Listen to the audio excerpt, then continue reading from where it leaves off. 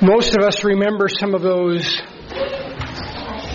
contemporary tongue twisters like Peter Piper picked a peck of pickled peppers. But I'd like to have us try a different one this morning. We're going to do it all together as a group.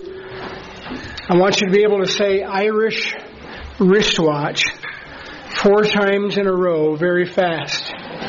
Okay, I'm going to count to 3 and we're all going to try it. Ready? We'll have it up here on the screen just so you can see it.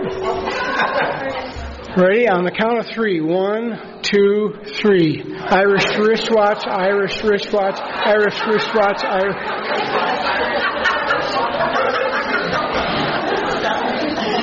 All right, now, I want you to tell the truth. How many of you, like me, messed it up? Okay, it's a hard one. I'd never heard that one before until I researched it for this message today. It's a tough tongue twister. But today I want to talk to you about truth twisting. About saying that we'll do certain things versus telling the truth and being a person of integrity with our words. And that's really what Jesus is talking about in this section of the Sermon on the Mount. Matthew chapter 5 is our text, verses 33 through 37. Let me read the text and then we'll get into the message this morning. We're going to look at 3 statements of fact about how we use our words or how we abuse our words and the impact that has on others and especially on God. Verse 33, Jesus says, "Again you have heard that the ancients were told, 'You shall not make false vows, but you shall fulfill your vows to the Lord.' But I say to you, make no oath at all, either by heaven, for it is the throne of God, or by the earth, for it is the footstool of his feet, or by Jerusalem, for it is the city of the great King. Nor shall you make any oath by your head, for you cannot make one hair black or white. But let your statement be yes, yes, or no, no. And anything beyond these is of evil." I want to share with you these 3 statements of fact about how we use our words or abuse them. I want us to consider the important matter of being people of integrity with our words. Jesus talks in this section of the Sermon on the Mount about the importance of our words, about being truthful people, because God is truth. And God sees that it's important for us to keep our promises to God and to others. You've all seen pictures of the character Pinocchio. His nose grows with every lie. I wonder sometimes if that were the case with real human beings, if we would have some extraordinarily long noses. That's for you to decide. But I'm talking this morning about, first of all, the fact that there are no degrees of truth. This part of the Sermon on the Mount focuses on the 3rd of the 10 commandments found in Exodus chapter 20. The 3rd commandment is, "You shall not take the name of the Lord your God in vain." Now, we often associate that 3rd commandment with using foul language or swearing or cussing. But that's really not the importance of that particular commandment. Rather, it is to forbid making promises with God's name as backing and then not following through with those promises. That means then that we empty God's name of its value, of its intrinsic nature. The word vain means empty. That's what happens. We empty God's name of its glory and honor and value. And that's exactly what Jesus is stressing in this part of the Sermon on the Mount. He wants true followers of His, those who are living the God life instead of just the good life, to be people of truth, to always tell the truth, to always honor God's revealed truth in His Word. After all, the very person who's preaching this sermon in Matthew chapters 5, 6, and 7 is Jesus, the God-man, who says in John 14, verse 6, I am the way, the truth, and the life. I want to stop just for a second and talk about this important matter of words as it relates to God. And I want us to remember, sometimes we forget this, that God speaks our language. Aren't you glad for that? And I don't necessarily mean English, but that God communicates with man. God talks with men. God gives us His truth in words we can understand by the power of the Holy Spirit. God speaks our language. It started, didn't it, all the way back in Genesis chapter 1, in the account of creation. Again and again, with each day of creation, those 24-hour literal days of creation, we hear the phrase, and God said, let there be light. And God said, let the firmament divide from the earth. God said. I'm thankful today, I hope you are, that God speaks to us. He hasn't left us without truth. He hasn't left us without a revelation of Himself, both written in the Word of God and through His Son, the Lord Jesus. I'm glad for that. What I want us to see now is that walking God's way, walking the God life, is tied directly to truthfulness in every area of our lives. So the issue here is integrity. The issue here is being a person of honest character, no matter what the cost. And that brings us to this very important point, and that is for the Christian, there is no such thing as a justifiable lie or a little white lie. A lie is a lie. Truth is truth. There are no degrees of truth. Now, when Jesus talks about this matter of oath-taking, He's not, by the way, saying that it is wrong for a person to put their hand on a Bible in a courtroom and raise their right hand and swear to tell the whole truth. He's not saying that that's wrong. There are some religious groups, some Mennonite groups, some Quakers, who believe that that's what He's talking about here, that you can't make that kind of promise even in a courtroom. But I don't believe that's what the passage is talking about. It's a subject of honesty and integrity. And I find it interesting that this comes right on the heels of Jesus' teaching about the holy character of lifelong marriage. So when I stand next to my wife-to-be and make vows to her, and she makes vows to me before God and before a company of people, that's serious business with God. Those words are meant to be taken by my mate as something that will last for a lifetime, not just until something goes wrong in the marriage. My mate should be able to believe those words and promises and hang on to them for life.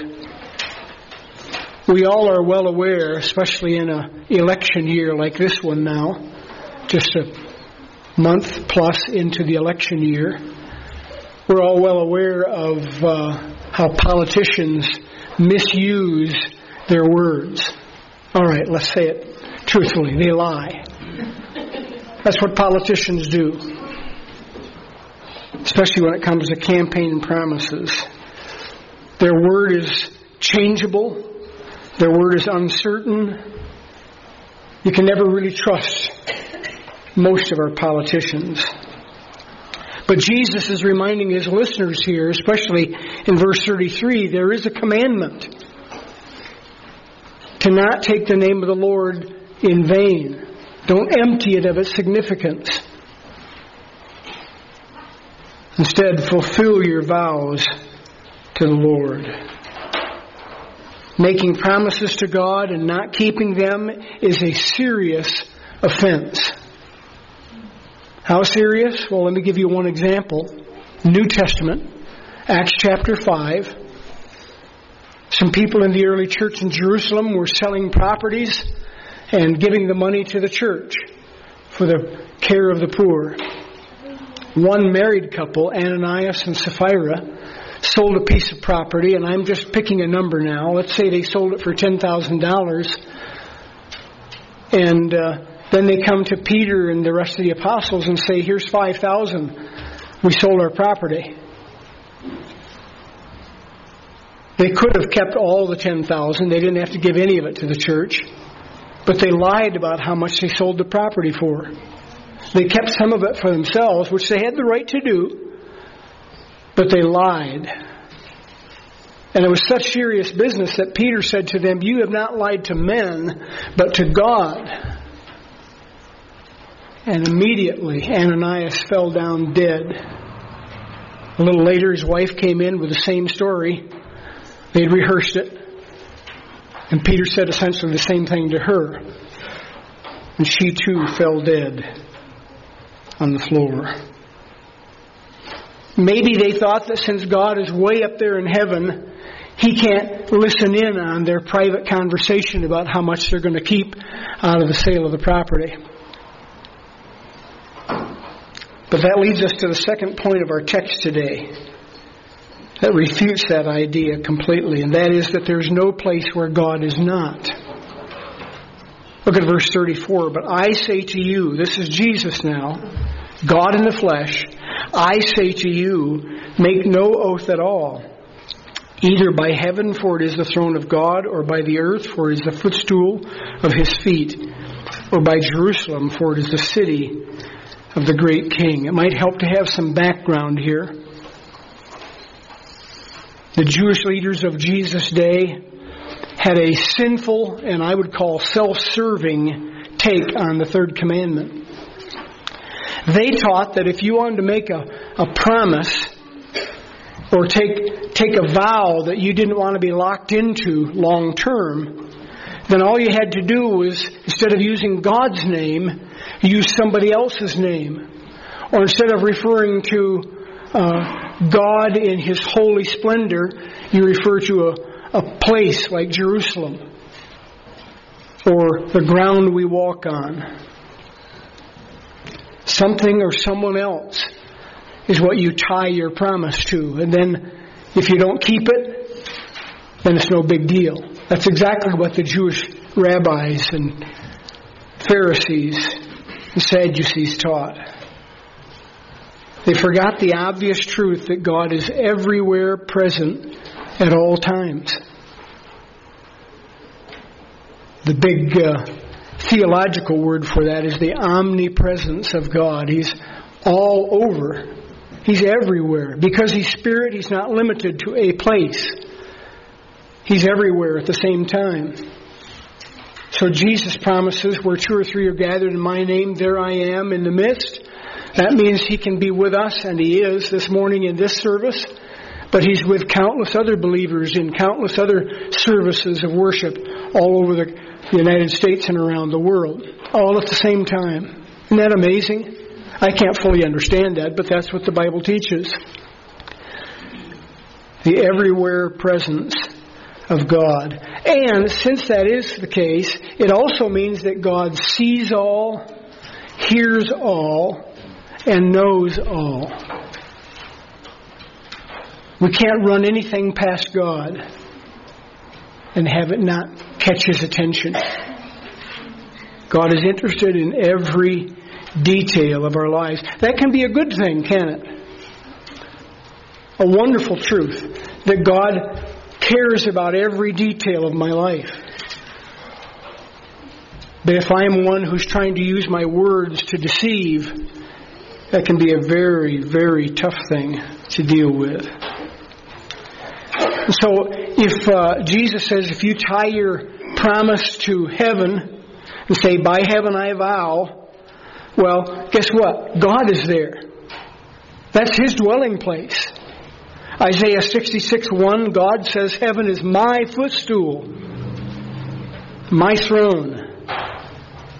If a person says, by this piece of dirt or this property that I own, or this thing that I hold in my hand, I make a promise to you, that person is forgetting that God owns everything.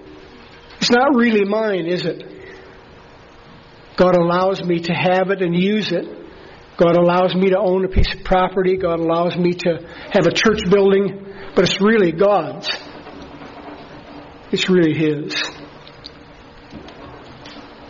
Or if I make a promise as a first century Jew and I say, I promise that I will do this or I'll never come back to Jerusalem again.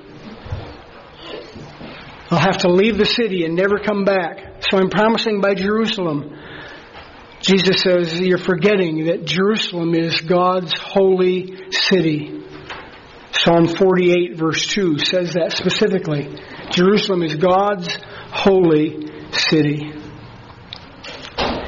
But even as much the case, we forget that Scripture is very clear. Proverbs 12:22, lying lips are an abomination to God. Proverbs 6, verses 6 through 19 give us a list of 7 things God hates.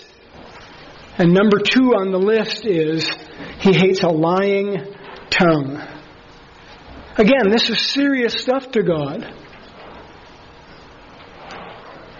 We often don't take it very seriously. We make a promise to someone such as, I'm going to be there at 10 o'clock. And then as if their time is less valuable than ours, we show up at 11. That's not right. Now there may be some circumstance that delayed my coming. But these days, especially with cell phones and everything else, I can at least call the person and say, hey, I'm really running late here. I know I said I'd be there at 10, but it's going to be more like 10:45. But we do it all the time. All of us do it. We make promises that we don't always keep. We need to live our lives in such a way that every other person we come in contact with, especially God's people, but not just Christians, will be able to say, your word is enough for me. We used to have that kind of society. We used to be able to make business deals with a shake of a hand. Can't do that anymore. Or so it seems. Now everything's got to be written down. Everything's got to be a formal contract. It's unfortunate, but it's true. But how much better it would be if in regard to our relationship with the God of the universe, we were able to say honestly to Him, God, your word is everything to me. Not just it's enough, it's everything. But that would also then mean that we'd have to be in God's word, wouldn't it? Not just that we own a Bible, or that there's one on our shelf, or that we grab one when we come into the church building because we didn't bring our own, or we may not have one. It means that I'm spending time in God's Word. And His Word is everything to me. If our attitude is, God, your Word is everything to me, then this third part of our message, where I want to spend the bulk of our time today, is true. And that is that there's no reason to mislead with our words.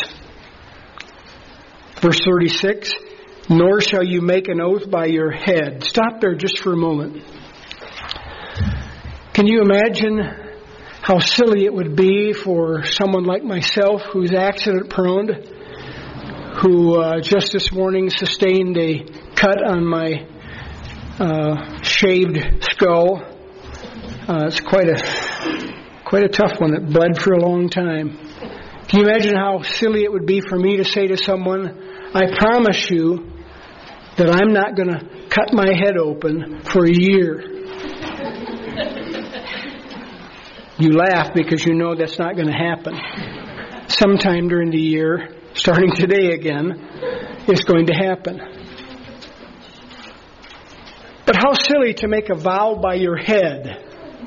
Jesus says, you can't change your hair color. Well, with dye you can, but it comes back to what it was, right? You can't really change your hair color just by saying you're going to change it.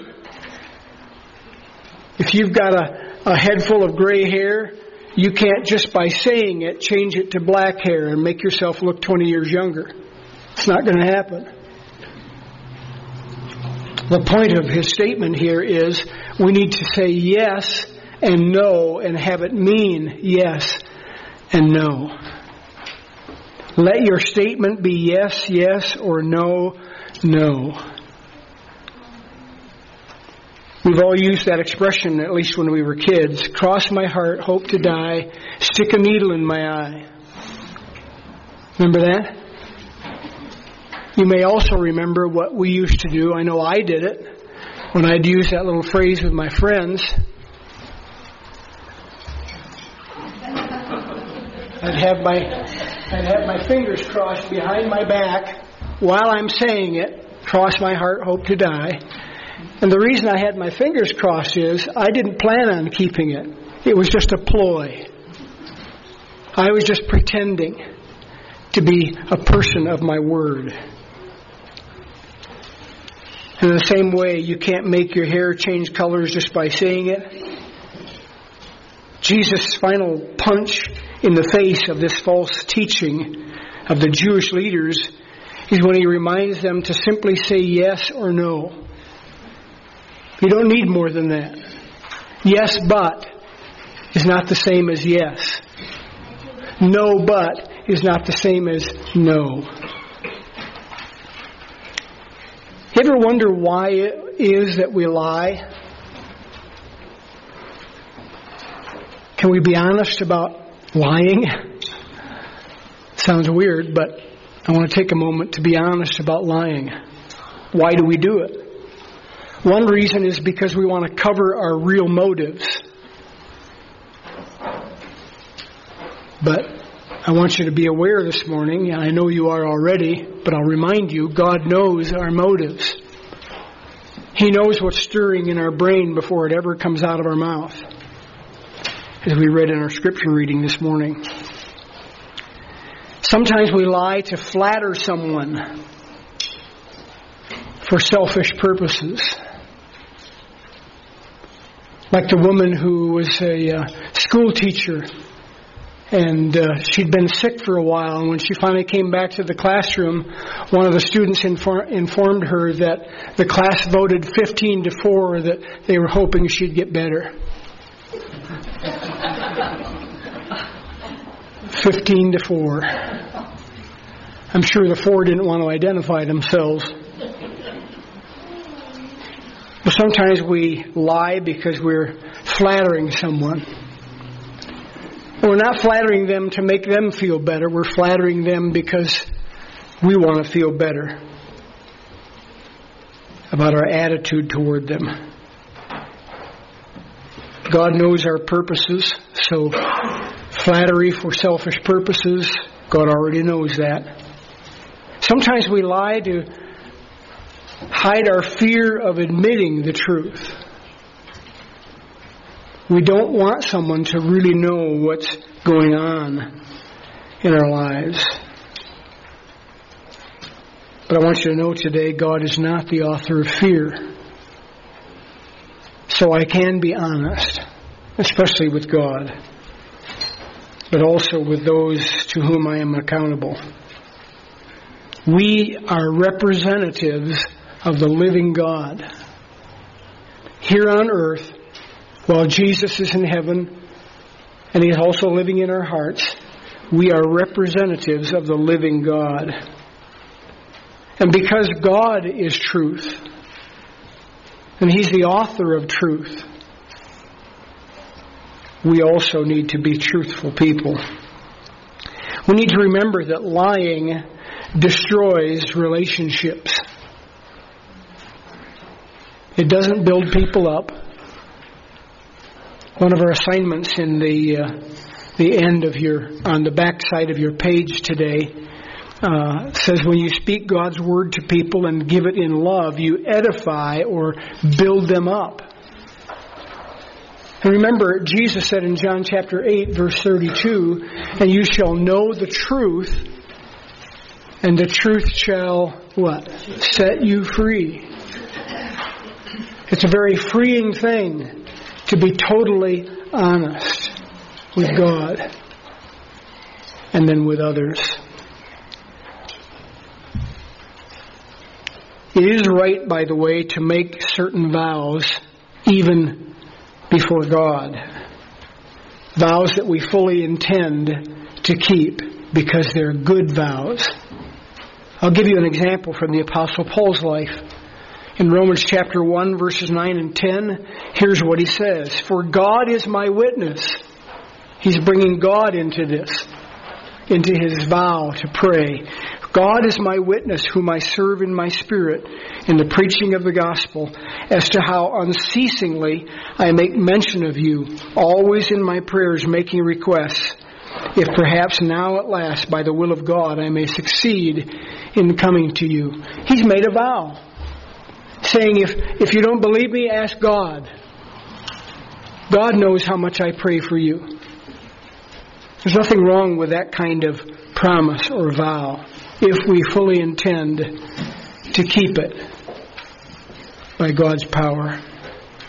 I love this passage in Isaiah 55. Let me read it, beginning at verse 8. God is speaking here.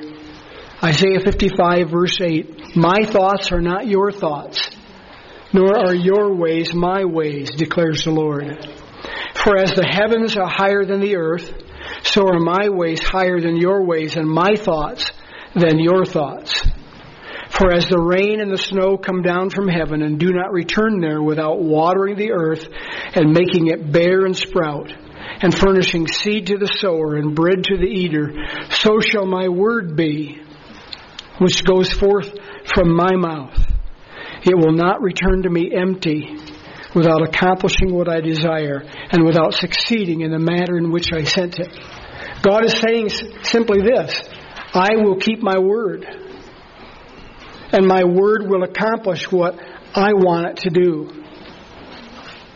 But the same ought to be true for us as God's people,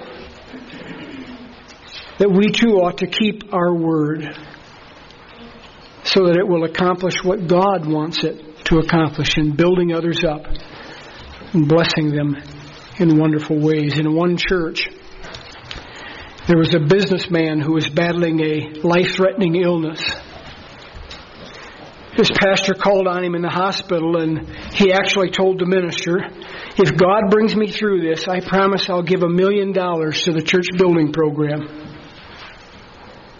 Well, he did make it through that physical battle, and soon he ran into the pastor on the street. The pastor said, "So, now that you're doing better, are you going to keep that promise to give $1 million to the church?" The businessman responded, "Did I really say that?" "Well, it just goes to show you how sick I really was." He didn't intend to keep it. Making empty promises is totally unnecessary for God's people. Making empty promises or vows is totally unnecessary for people of truth, people who are seeking to live the God life. And the reason is because we are seeking to replicate the character of God, the character of our Savior, who is truth and who loves truth and who blesses those who live and speak truth. It also states in your notes this morning, since God is truth, He expects His children to speak truth. And that's especially true within the family of God. Listen to Ephesians chapter 4, verse 25. "Therefore, laying aside falsehood, speak truth, every one of you, with his neighbor. Why? For we are members of one another." If we belong to the same family, if we're members of the body of Christ, we need to be honest with each other. We need to speak truth. We need to build up, not tear down. We need to use our words in a way that it will honor God. God is looking for people like that, He's searching the globe. Not that He doesn't know where we are, but He's looking around for people who are honest, people of integrity, people whose hearts are totally given over to the Lord. And they're not worried about someone thinking that they're going to be cheating them or lying to them or breaking a promise. 2 Chronicles 16 verse 9 says, "The eye of the Lord moves to and fro throughout the earth, that He may strongly support those whose heart is completely His." It's a picture of God scanning the horizon of earth, looking for people of integrity, people whose heart is totally given over to Him. And that's really what Jesus is emphasizing here in the Sermon on the Mount. Right from the beginning, right from the first of the Beatitudes, and through each of these sections that we've talked about. Demonstrating the difference between a person living the God life and somebody just getting by or seeking in their mind to live the good life. The Christian correctly uses his or her words. They're careful about their words. They don't say too much, and they certainly don't say too little. They ask God in prayer, what can I say to help my brother or sister spiritually? What can I say that will demonstrate to the people out there in the city of Preston that I'm a person of integrity? That my character reflects the character of God. We're going to close our service this morning with a song that is beautiful and has a powerful message. It simply says, "Let my words be few." And when it comes to God and who He is, when we think about how awesome God is, it's probably better just to keep our words a few in number. And let God be the one who gets all the glory. So we're going to stand and sing it together. The chorus says, in fact, "I stand in awe of you." Let's sing it together as we close.